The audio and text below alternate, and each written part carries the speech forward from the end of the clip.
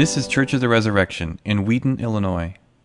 This week's sermon from Christmas Day 2016 is by Canon Stephen Gautier. A blessed Christmas to all of you.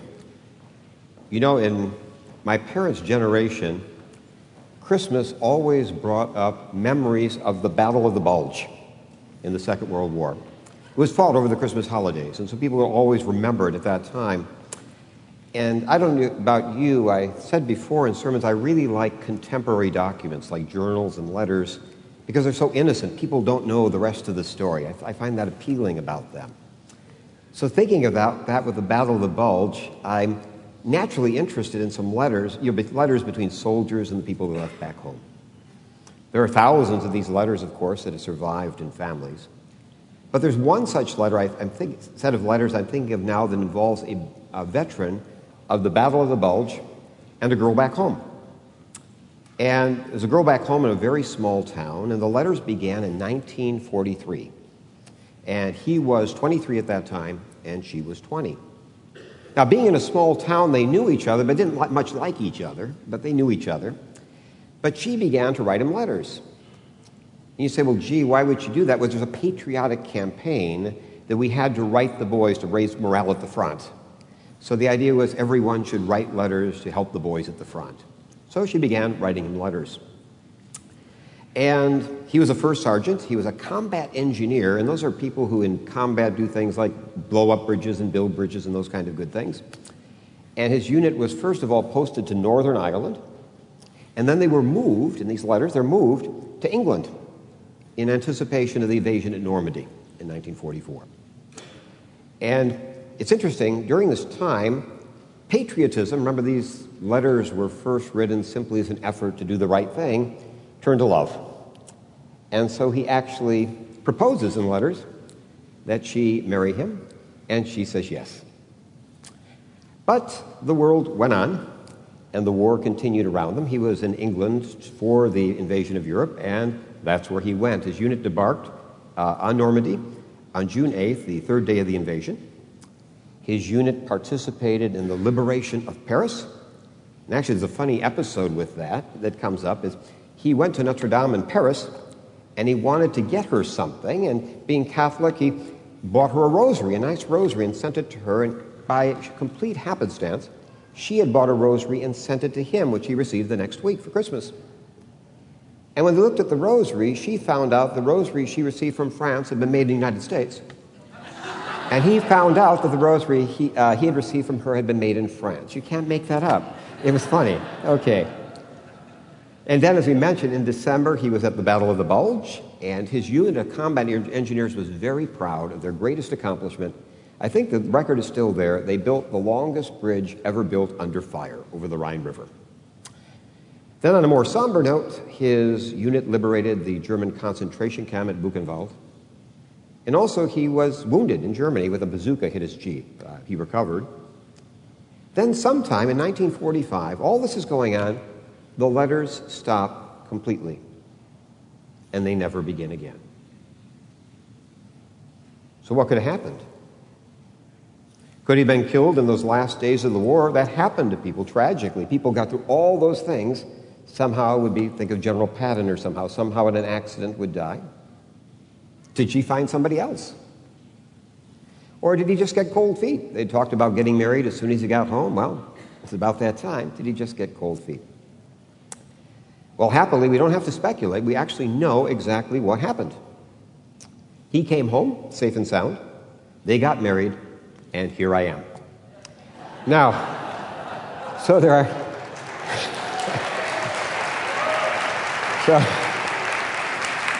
The reason there was no reason for any future letters was because my mom didn't need any more letters. She had the letter writer with her to the very last day of her life. So Christmas reminds us that the same thing can be said of us and God thanks to the incarnation of Jesus Christ. That's our story as well. Until the birth of Jesus, John told us the Word was with God. It's from the beginning. The Word was with God. But the Word wasn't with us. And so God had to communicate His Word through messengers, indirectly. Remember we said in the beginning was the Word, and the Word was with God, and the Word was God. But in Hebrews we're told, long ago and at many times and in many ways, God spoke to our fathers through the prophets. So the Word was with God, but the Word wasn't with us. And we had messengers, our letters. But at the Incarnation, that all changes. At the Incarnation, God now speaks directly to us. It says, but in these last days He's spoken to us by His Son. And more than that, the Word actually came to be among us forever. The Word became flesh and dwelt among us. This is why one of the great saints of the church, John the Cross, said Jesus is the last word of God, God's final word. Title of our sermon. Why is it God's final word? Because there's nothing that remains to be said. Because we have the Word Himself in person. Now, what does that mean for us, thinking this Christmas morning? I think I love a detail in one of the stories of Jesus walking on the water in John's Gospel. Let me read just a few lines. Let me read it to you. When evening came, His disciples went down to the sea and got into a boat and started across the sea to Capernaum.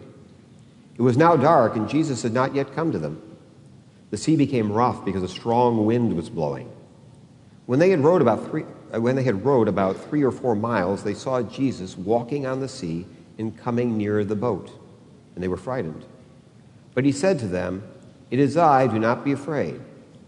Then they were glad to take Him into the boat, and immediately the boat was at the land to which they were going.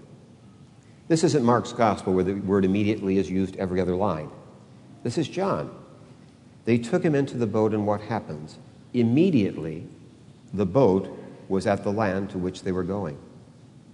The fathers of the church explained this to us, why this is important. They said, remember when Jesus says, I'm the way, the truth, and life, I'm the way, He's also God, so He's not only the way to God, He's God, so He's also the destination.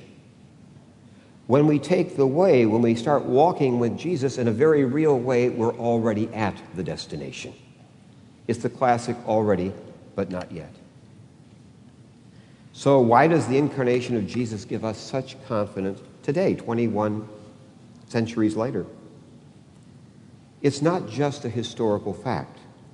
It's a continuing reality.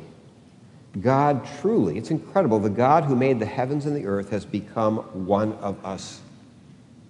And it wasn't just for a moment like the angel of the Lord appearing. No, it wasn't for a moment. It wasn't even for the lifetime of Jesus. Jesus didn't cease to be human once He was raised from the dead. Jesus became human, God became human, took flesh forever.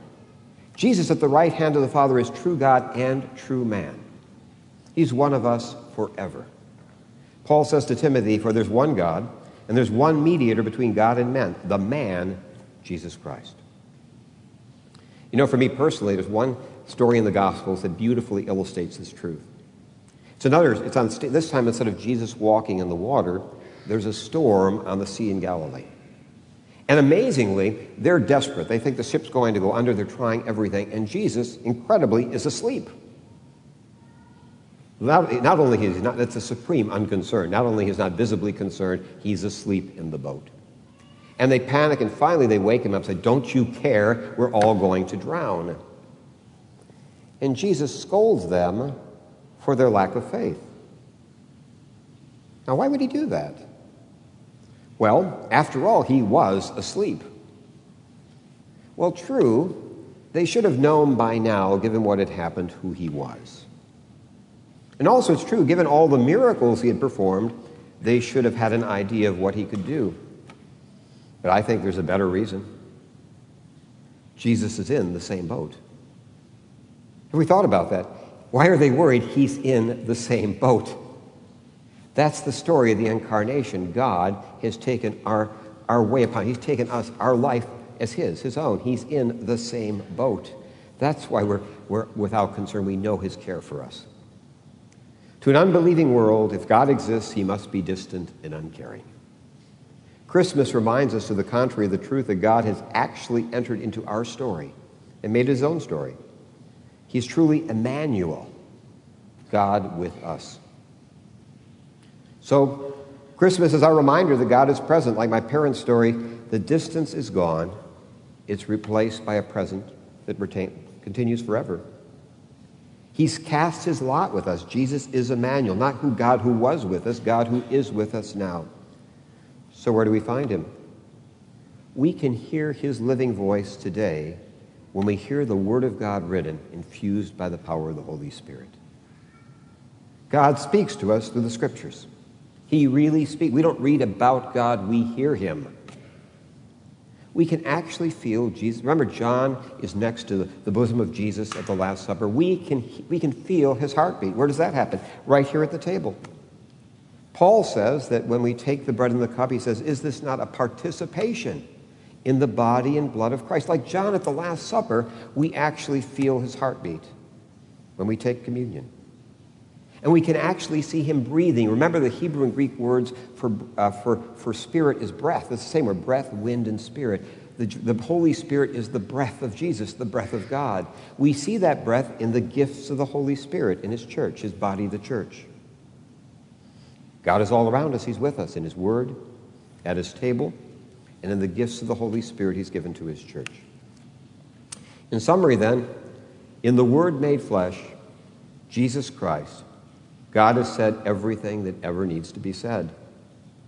So it's not God who needs to speak. It's we who need to listen. Let us pray for the grace of having ears to hear. Amen. Thanks for listening. Our vision at Church of the Resurrection is to equip everyone for transformation. As part of that vision, we love to share dynamic teaching, original music, and stories of transformation. For more of what you heard today, check out the rest of our podcast. To learn more about our ministry, visit churchres.org.